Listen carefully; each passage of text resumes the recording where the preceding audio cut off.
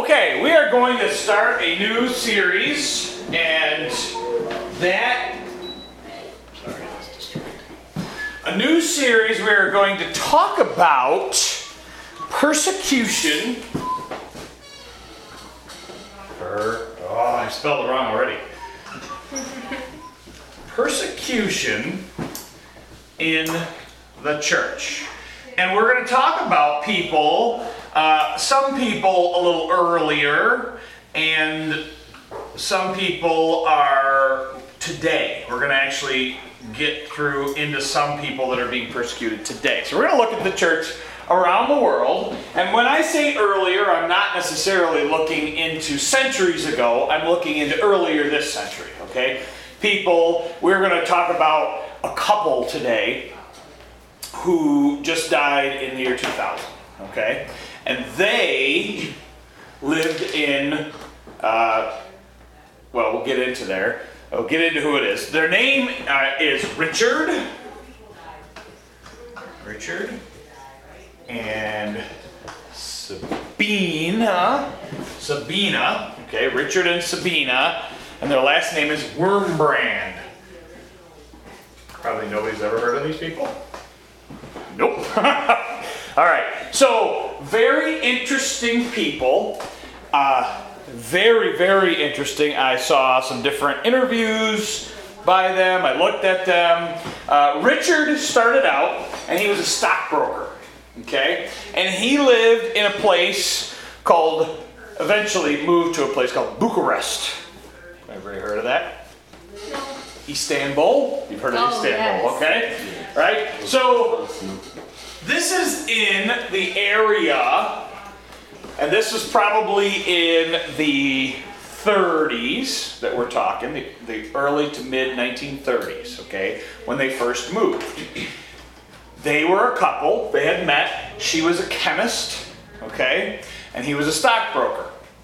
They made some good money, real good money, in fact. And they were living in this place called Bucharest, which is a very high society place. Lots of money, lots of things like that. And Richard ended up getting tuberculosis, okay? And tuberculosis is one of those things where what they tell you is you got to get out of the city. You got to go basically spend time out in the sunshine, in the fresh air, in the country, and you may survive. You may not, but you may. Lots of people die from tuberculosis. In fact, they used to have what they called sanitariums, or places where people could go and be out in the country, and they would try to spend time recovering. Your body basically has a lot to do with your breathing and things like that, okay? Basically, you need time away and you need rest. Lots and lots of rest. Well, Richard Wurmbrand had this, and he was sent out to a place in the country where we met a man named Peter Wolfkeys. Okay? Peter Wolfkeys was not significant of a person, except he was a carpenter, okay? Except that God had given him a mission.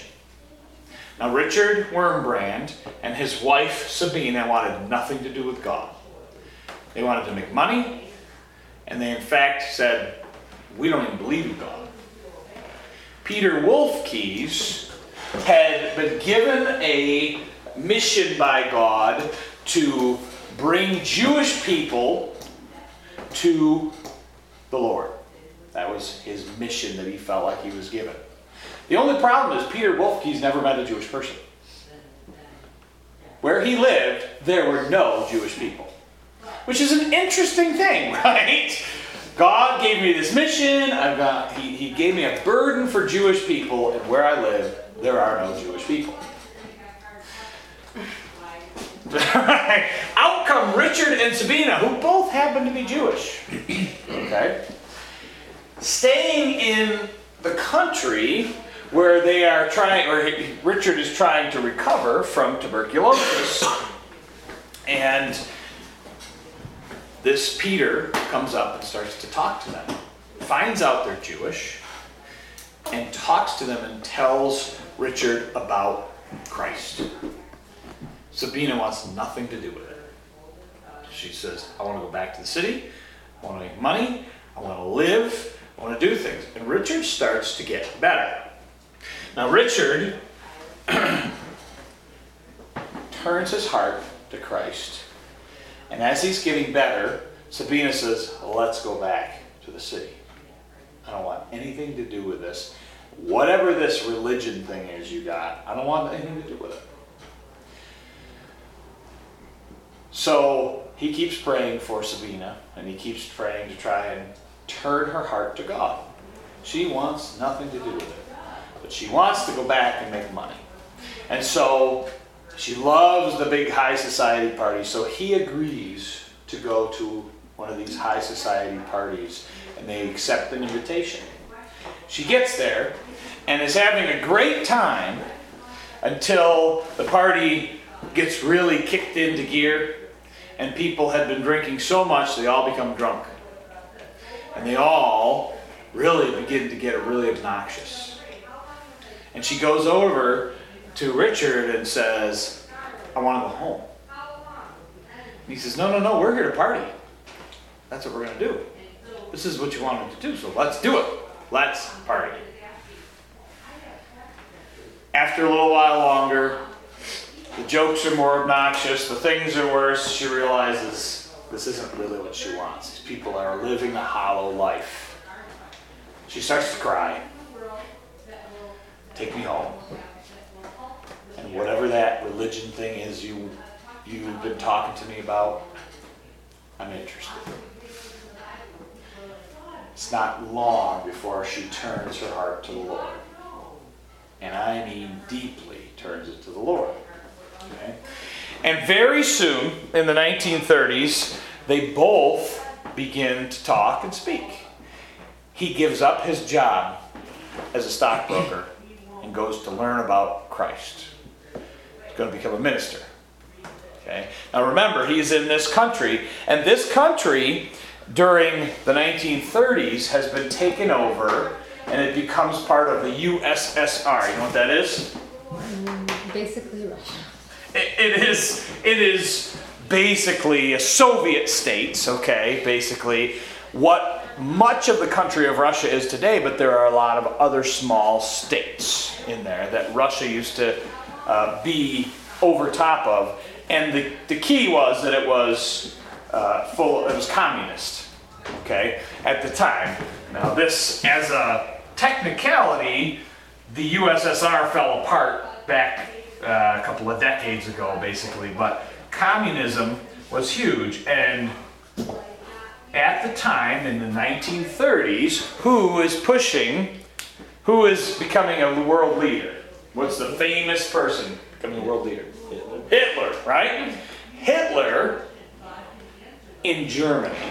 There was Mussolini in Italy, and there was one in Stalin in Russia. Right? Stalin's in Russia, right? So there's Hitler, Mussolini in Italy, Stalin in Russia, and then who's it? Emperor Hirohito, I think, basically become the powers for communism. Okay, and they become who tries to take over the world.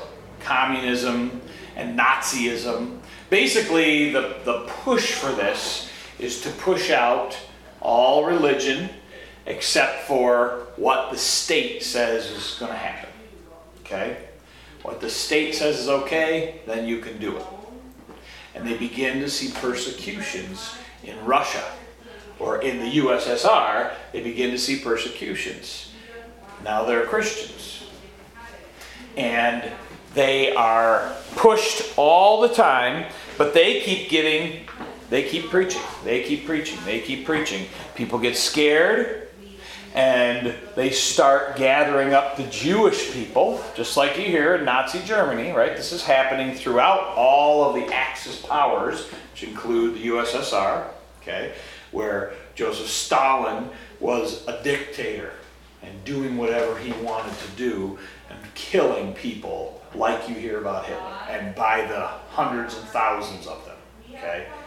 Even into the millions. So Stalin pushes to take away people's freedoms and do what he wants to do. Well, Richard and Sabina begin to go into the low-end places, the ghettos, where these Jewish kids are living, and they go in and they take the Jewish kids out to try to save them. And they do several of those things, and they are not allowed to meet as a church anymore. Now, he's been preaching, right? Not allowed to meet as a church. When they're not allowed to meet as a church, they take groups of people out into the park.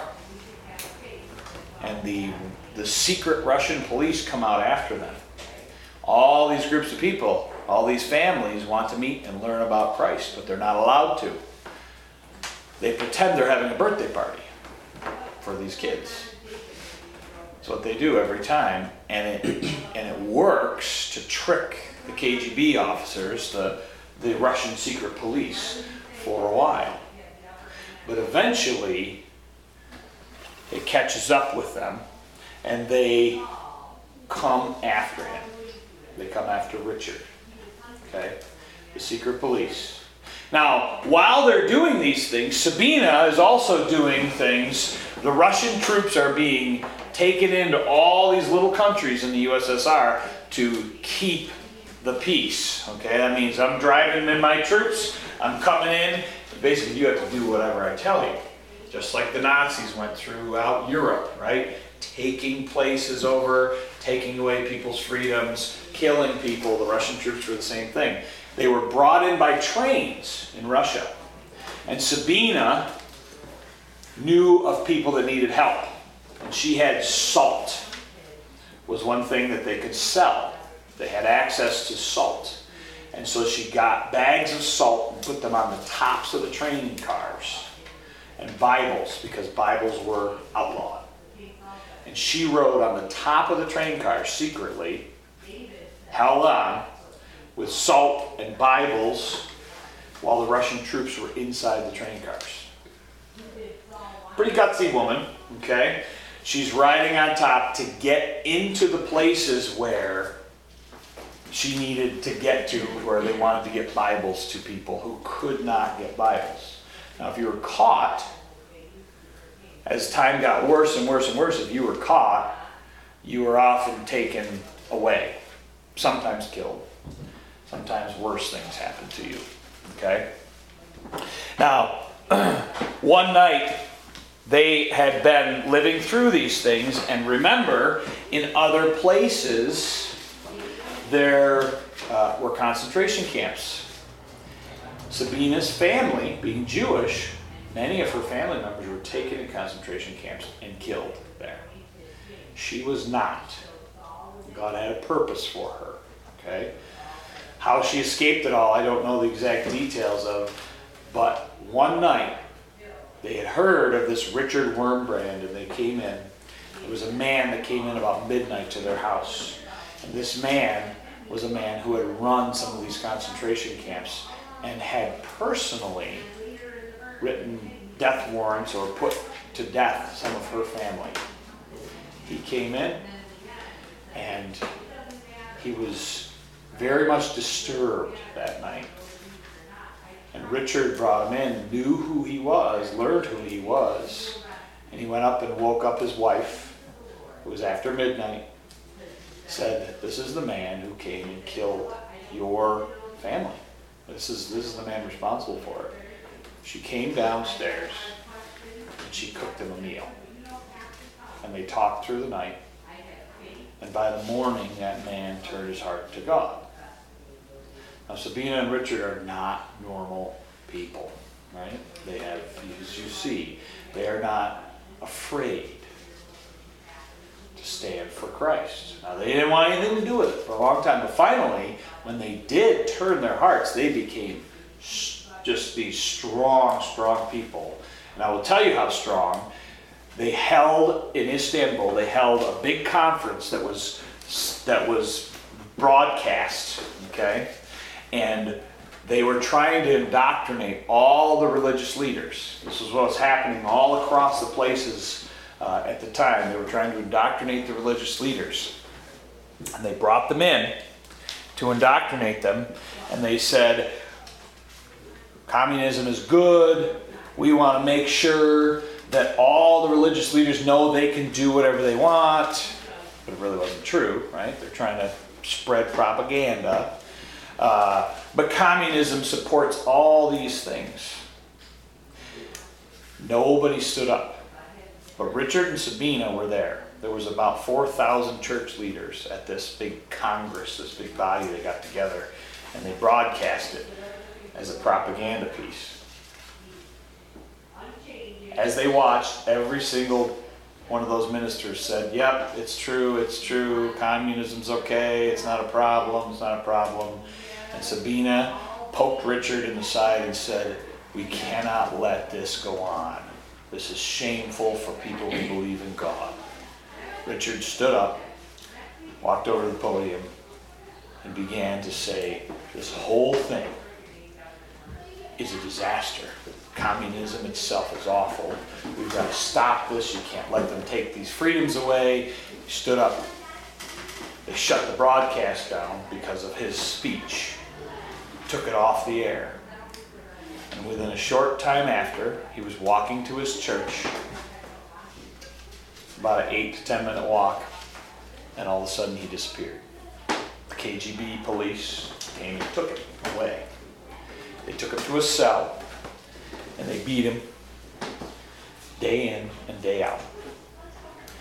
Continued to fight and beat him over and over and over again. And they did terrible things to him. He had scars all over his whole body. That was in 1948. He was taken. And his first thing he said when he got put in that car with those secret police is, it was February 29th. It's a leap year day, right? He thought to himself, because he had been studying the Bible for a while, he said there are 366 times in the Bible it says, do not be afraid. Obviously he'd been studying that. And he said, it's leap year day. That means one for every single day of the year, including today. And he just started to smile. And the KGB police didn't know what to do with him. Now they did take him, and they beat him, and they beat him, and they imprisoned him. And he was in there for a very, very long time. But that was his first thought. Within a couple months, he was about 90 pounds. They fed him one piece of bread a day. Okay? He was forced to sit exactly still from 5 a.m. till 10 p.m. every day while they sent messages to him or they interrogated him. Not allowed to move, not allowed to close his eyes. If he moved or closed his eyes, they'd beat him. Okay? And what they wanted him to do was denounce Christ and say, I don't believe in Christ, it's not real. But he wouldn't do it. He wouldn't do it. They kept trying to indoctrinate him. And he only said, as time went on, I learned to do something that was most important. In Matthew chapter 5, verse number 43. Matthew chapter 5, verse number 43.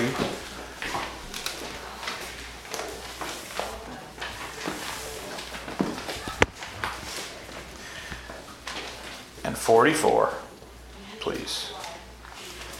Matthew chapter 5, verse 43 and 44. Good.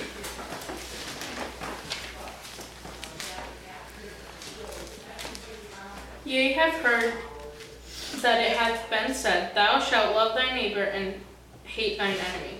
But I say unto you, love your enemies, bless them, do that curse you, do good to them that hate you, and pray for them which despitefully use you and persecute you. So these things stuck in his mind. Love your enemies. Pray for them that are persecuting you, that hate you, that use you, okay, that abuse you. Pray for them. Anybody can love your friends, but it takes somebody that knows God to love your enemies. And he said, I learned over the time to love my enemies. He was in there for some time. Eventually Sabina was taken also. And she was put in a hard labor camp for 3 years. She was physically moved rocks. Okay, they moved rocks and made them build a canal for them because they needed labor. And so they took her because she was a Christian. She said, we worked all day, 18 hours basically a day, from before light till after dark, and we dropped dead in the bed that we had, which were just basically planks to sleep on. Okay, these barracks, they stayed there, they worked day and night basically, and once they did that, they had agreed to, the ladies in the barracks who knew God said, we're going to first stand up, the first thing we're going to say in the morning is how God is good and how God loves us. He is good. Give thanks to the Lord, for he is good. His mercy endures forever. That's what we're going to say, and we're going to smile to everybody. That's a pretty strong person that can say that as you're being forced into labor because of what you believe. All right? Needless to say, this whole time goes on. Richard is in prison. I told you she was in prison for 3 years. He's in prison for 8 years. She did not know if he was alive or dead. They had sent her many messages saying he was dead, but he was not. Even after she was released, when she was released, they said, Richard hung himself in the cell. But it never happened. He kept being awake. They were trying to break her. They were trying to disturb her, trying to get her to stop believing in any way they could. They used to put children in cells around them when they were in solitary confinement, all alone in a cell, when they wanted them to hear sounds of children so that they would miss their own child and somehow give up. But they didn't. They just kept standing. They kept standing for what they believed. There were times where Richard's feet were beat until they were a bloody pulp, and then they'd throw him back in the cell. There were times they'd leave him in handcuffs for 3, 4, 5 days in a row. He was in solitary confinement for multiple years.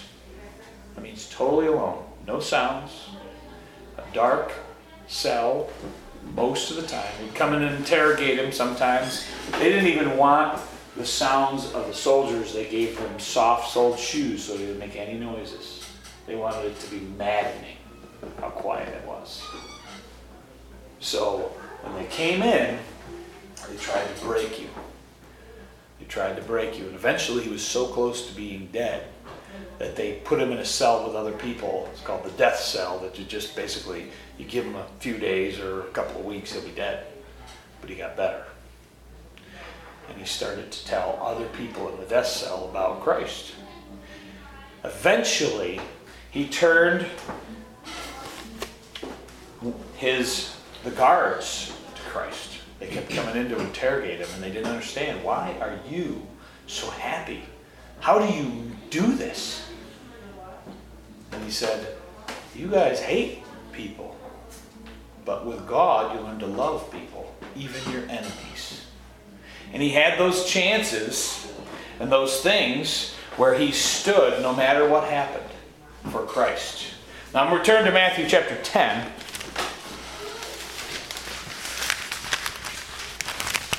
Matthew chapter 10, verse number 27 and 28, please.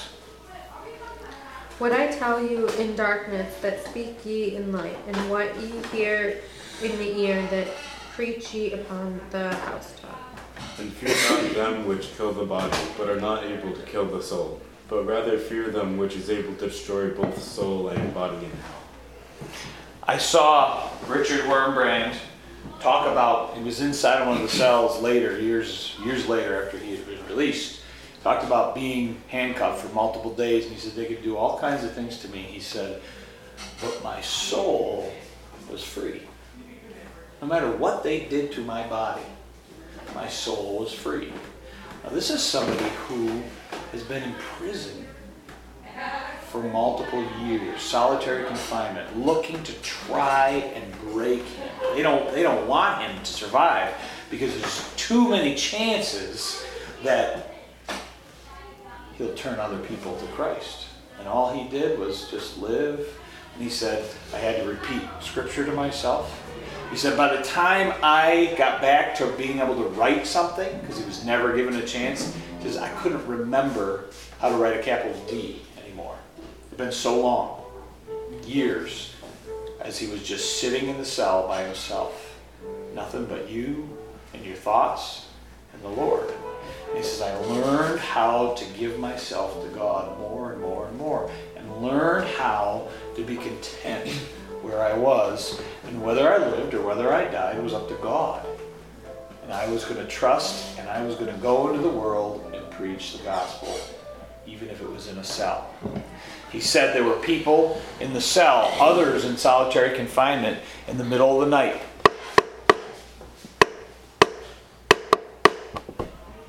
They used Morse code through the rock walls, through the concrete walls, to talk back and forth about Christ. Well, that's a very desperate place to be in. It ended up, the man he turned to Christ was one of the guys who interrogated him and ended up signing his release.